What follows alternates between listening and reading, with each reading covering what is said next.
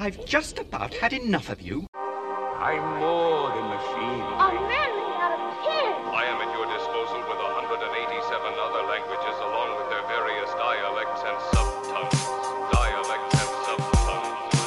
Hello, and welcome to another episode of 50 Years of Shit Robots with Matt Brown, hello, and Stephen Murray. Hello. Now, we're both sounding uncommonly sexy today because I have requested an early morning recording. Which has thrown my routine right out. Yes, although the less said about that, the better. Less said, soonest mended. So, this is the podcast where we like to ferret around in the trash can of cinematic history, pulling out robots, examining them, and then seeing if we like the cut of their jib, or perhaps deciding that they're a bit rubbish. Fling them back in. And we have flung in more back than we've kept, haven't we? Yeah, we have. Okay, so before we get into the film that we're going to be chatting about this today, I've happened upon a news story that I thought might intrigue you, which is robot related. And when we say robot on this podcast, we mean robots, we mean androids, we mean cyborgs, and we mean AI as well. And the the story concerns artificial intelligence, which, blimey, is all over the news at the moment, isn't it? Everywhere.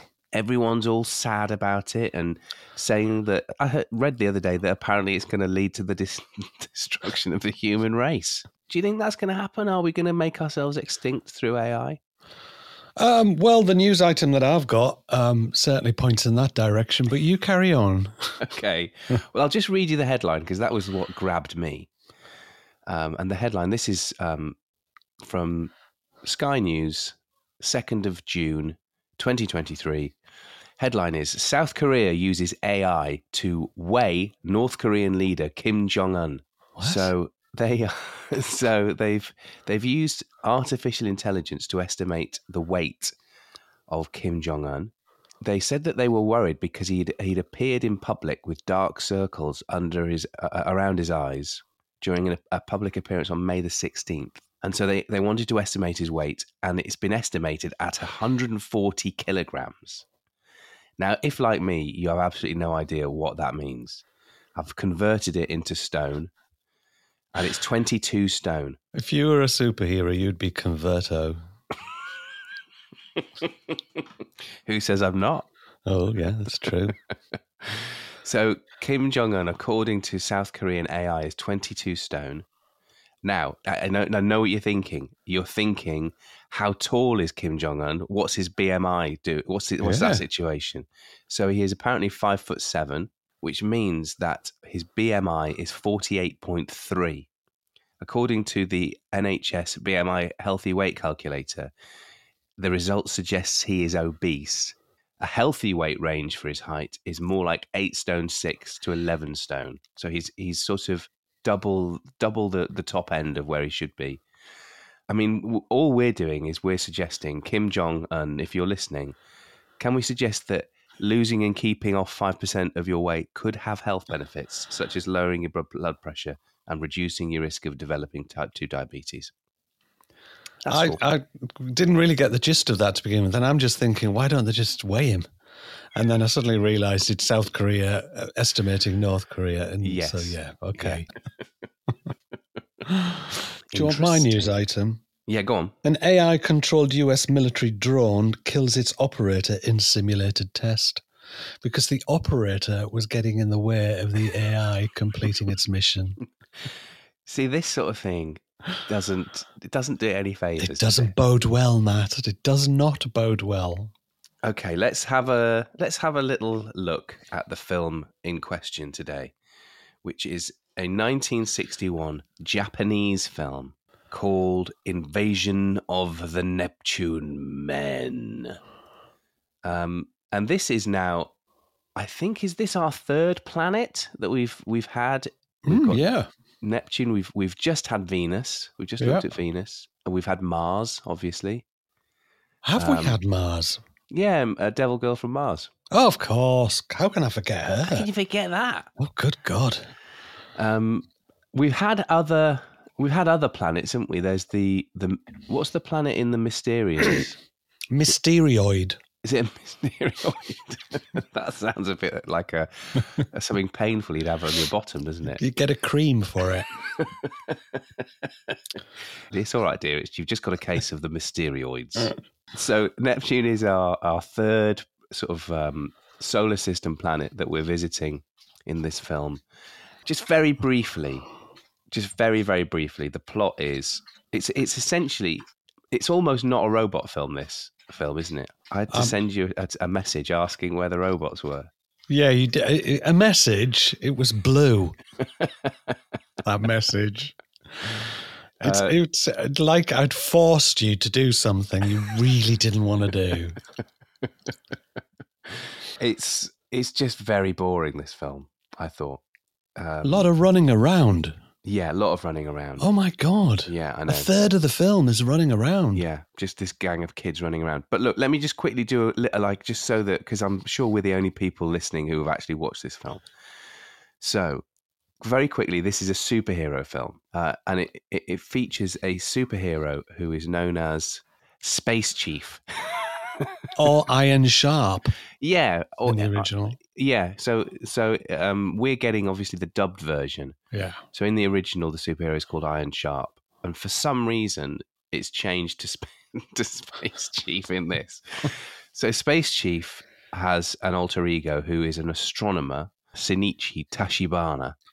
And Shinichi Tachibana sort of works as a scientist and has lots of children as friends. Yes, let's just leave that there. Some aliens in the form of robots called Neptune Men attack Earth, and Space Chief repels them, once using jujitsu, and then increasingly because they create an electric barrier that blocks the aliens from coming back to Earth. And then there's like a lot of toing and froing. And then in the end, Space Chief destroys multiple enemy ships, and Japan fires nuclear missiles at the mothership, destroying it. The very first thing I'd say about this film is that it has the most basic title sequence I think we've ever seen in all of our many years of doing this podcast. It's almost like somebody's just holding cards up in front of the... And it does look like they're slightly wobbling a bit. Yeah. It does. It has a sort of a Crossroads, 1970s Crossroads feel, doesn't it?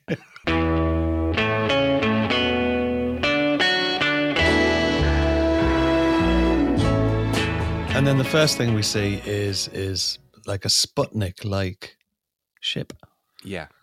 And I'd say that if you haven't listened to our excellent episode on the first spaceship on Venus that dropped a couple of weeks ago, then we sort of discuss Sputnik in that. So I guess it's in the air, isn't it, at the moment, in the early 1960s, Very this much idea so. of satellites whizzing around. But in this film, they align it with kind of a Japanese-American alliance, as opposed to, there's no mention of Russia whatsoever, because at this time, there's an alliance between the Americans and the Japanese, in that the Americans now, after dropping a couple of atom bombs on Japan, that there will be a protectorate of Japan. And this treaty was re-signed in 1960. Okay. So there's a big American influence coming along, and you can see this in this film. It's very Americanized. Not westernized, but Americanized. Okay. So in 1960, Japan still isn't really... It's very slowly dragging itself out of old Japan. If you look at any footage from the 60s, there are still geisha girls. There are still very much traditional outfits on the streets of Japan. There's no skyscrapers. Tokyo is still almost an ordinary Japanese city from the old school. Mm-hmm. So it was from the 1960s onwards. We wouldn't get the big tech in Japan until the 70s. But it's becoming westernized, and you can see that in the clothes in the kids in this. They've got baseball boots on and baseball caps. There's a scene, isn't there, in a cafe with lots of young people, and they've got very American westernized outfits on. Yeah, all dancing to a record. Yes, on a jukebox. One of the things, I know this is slightly jumping ahead, but it feels like it's connected to this. One of the things I was thinking about, the fact that once again, you've got a Japanese film that we're watching that where nuclear weapons play a sort of central role. In the Mysterians, there's a huge sort of like storyline to it, which is where there's a warning about nuclear weapons, as there was in The Day the Earth Stood Still as well. Yeah. However, in this, it feels like Japan are now like firing off nuclear weapons in order to show how strong they are, I suppose. It feels like there's a mood shift. Yeah, they're using it as a tool, aren't they? They opposed are. to... Yeah, and I thought that was interesting, maybe in saying more about something about Japan being, I don't know, maybe more confident. You've got to understand that in the 1960s, they still made over 550 films. So the film industry was churning away. There was a gigantic coal strike that lasted nearly an entire year. There were riots. So I think out of chaos, Japan was beginning to rise with the help of America as well in this treaty that was re-signed in 1960. Here's President Eisenhower speak of the new Treaty of Mutual Cooperation and Security before the signatures are affixed. This treaty represents the fulfillment of the goal set by Prime Minister Kishi and myself in June of 1957 to establish an indestructible partnership between our two countries in which our relations would be based on complete equality and mutual understanding. I mean, there's one sort of aspect to this film that you noticed right from the beginning. It's dubbed, and it is so badly dubbed. It becomes something that you focus on. Do you know what I mean? You're sort of listening out for how bad it is. And when I say bad, I mean that the actors that they've used, essentially you've got this group of about half a dozen kids who appear quite a lot in the film. They're pretty central to the plot. And they're all voiced by adults who are, trying to put on really squeaky voices. But it's so bizarre. Do you think you and Kenny's father could design a spaceship all by yourselves? Why, sure. A scientist like Dr. Tanaway can. Mr. Debon is his right arm. Isn't that so, sir? So why do you think they changed the name Iron Sharp to Space Chief? No idea. I don't know whether it was to fit in with, but by now in the 1960s, there's a huge comic industry in America. And I think Space Chief fits in more than Iron. I don't know. Iron Sharp sounds great for either DC or Marvel, doesn't it? Yeah, I can imagine a very sort of like minor character, Marvel character, one that Stan Lee's had a really heavy night. Yeah. And he's had to very quickly come up with a name, and he's come up with the name Iron Sharp. But Space Chief just sounds so bland, doesn't it? It sounds it's so vanilla. It's as bland as his vehicle that he whizzes around in. So Which literally looks like it's just knocked together by kids and a pram. Yeah, no, I don't know if you noticed, but I think on Wikipedia, it's called a spaceship brackets vehicle because at various times it can either fly or it then turns into a sort of 1950s car, doesn't it? Yeah, at one point it does. So we begin the film with these kids who are trying to find a satellite, or they're looking for a satellite, and they see through their telescope, they see something plummet to Earth, which they assume is a satellite. It isn't. It's a spaceship full of robots from Neptune. Now, you say robots. This was one of your queries that you texted me. But they do, to all intents and purposes, look quite a lot like men wearing jumpsuits, don't they? But they've got like a big helmet on, which viewed from a certain angle looks extraordinarily phallic. Do you know what I was going to say? That the helmet looks very much like a modified Robbie the Robot helmet. It does, yeah, it does. Because they've got the little twiddly bits on it. But now I'm just going to see phallus. No, you're right. It does look. Robbie the Robot is a good comparison to make. It does look like that. So if you imagine a man wearing a silver jumpsuit with gloves on and boots, and then having a Robbie the Robot head, that's sort of exactly what you've got. I did like the interior of their ship. Yeah, I thought that was quite good. Yeah, as a plus point. What did you think of the design of the robots? Because it's loads of kids running around, and I think it's essentially a kids' film. They're not far off like a Cyberman from Doctor Who. Yeah, and I think they were okay. And it's 1960, and I think they probably would have loved it. Yeah, I think so as well. I mean, and I think they were okay. Yeah, I think that they do. It's unfortunate that they look so much like a man in a boiler suit. And they did act like they had, huge emotions and anger and all of that. There was nothing. The only time they become sinister is when they take on the form of Japanese soldiers. Yeah, which is coming later. Yeah, absolutely. Yeah, I'd say that they weren't brilliant, but they weren't the worst thing about this film. No. At the beginning, there's this big fight between the Neptune Men and Space Chief, where Space Chief kind of does lots of martial arts moves in order to vanquish the aliens, but seemingly he doesn't ever make contact with a single one.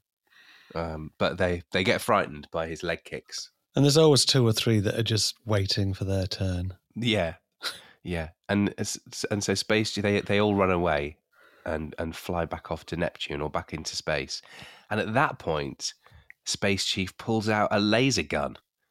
And you think, why didn't you use that? Exactly. Like 3 minutes ago when you were in this massive karate fight with them.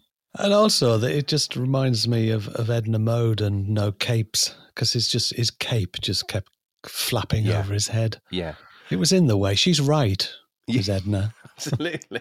No capes.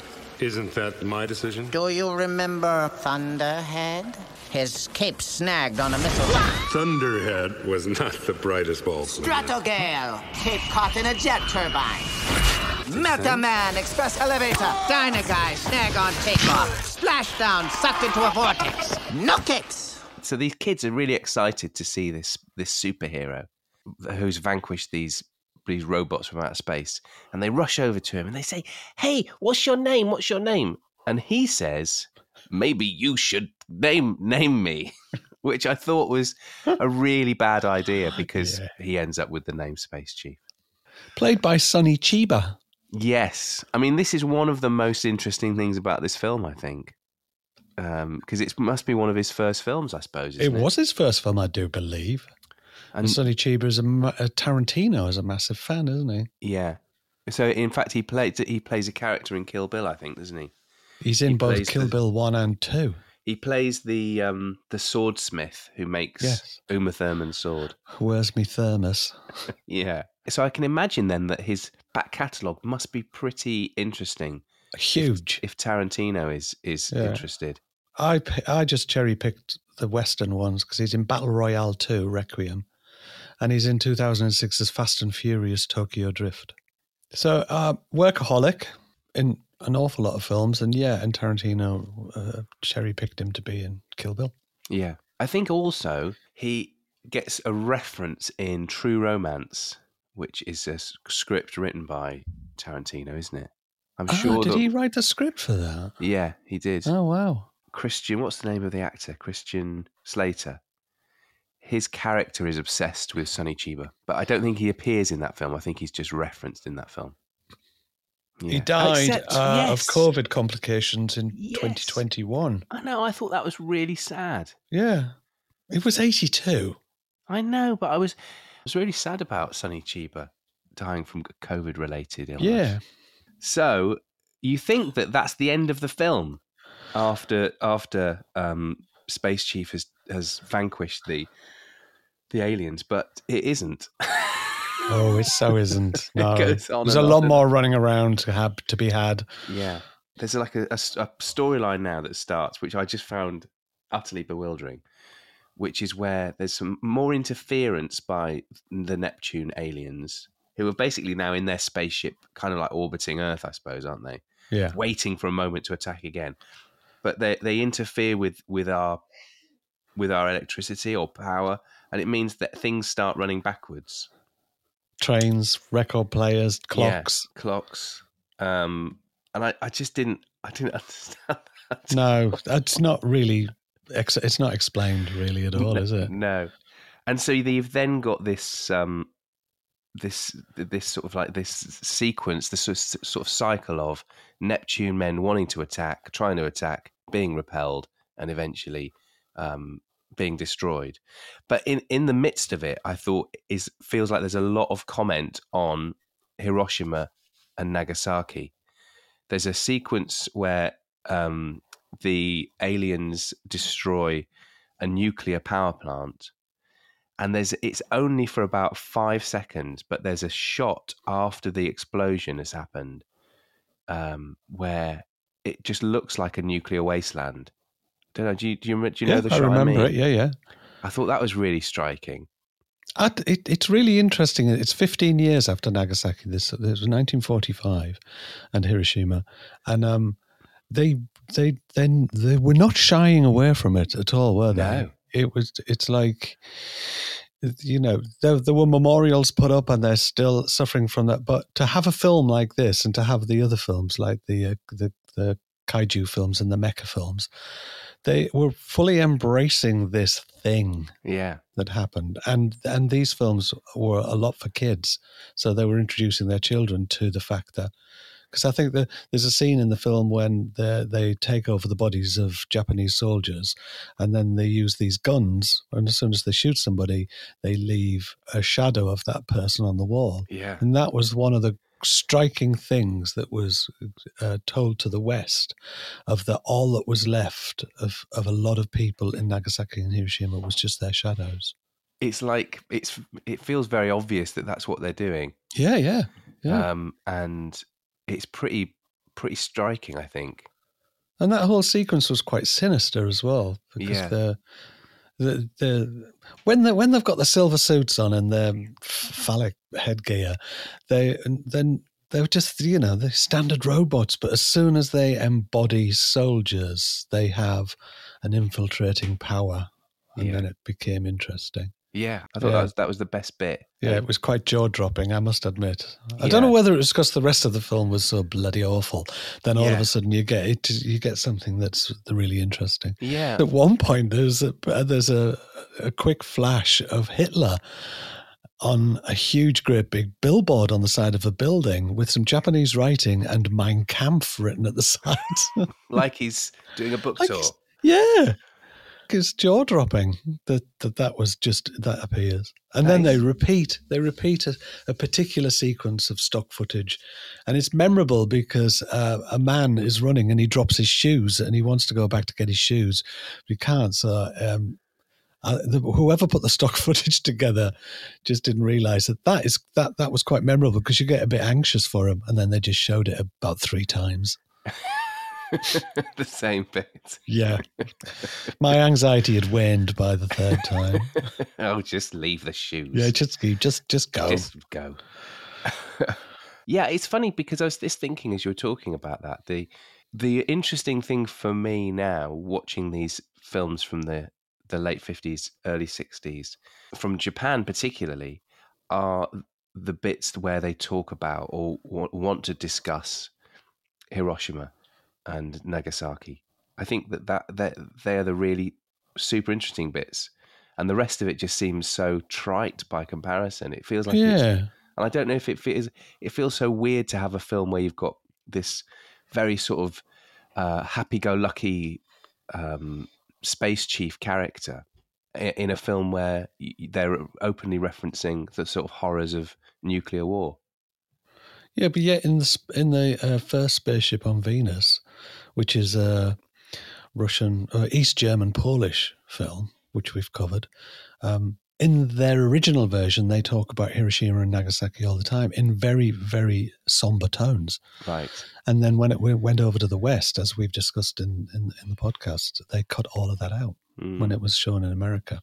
Yeah. So it seems like the Americans don't really want to address it, yet in Japan they did address it. Yeah. Well, you can you can see why. Yeah.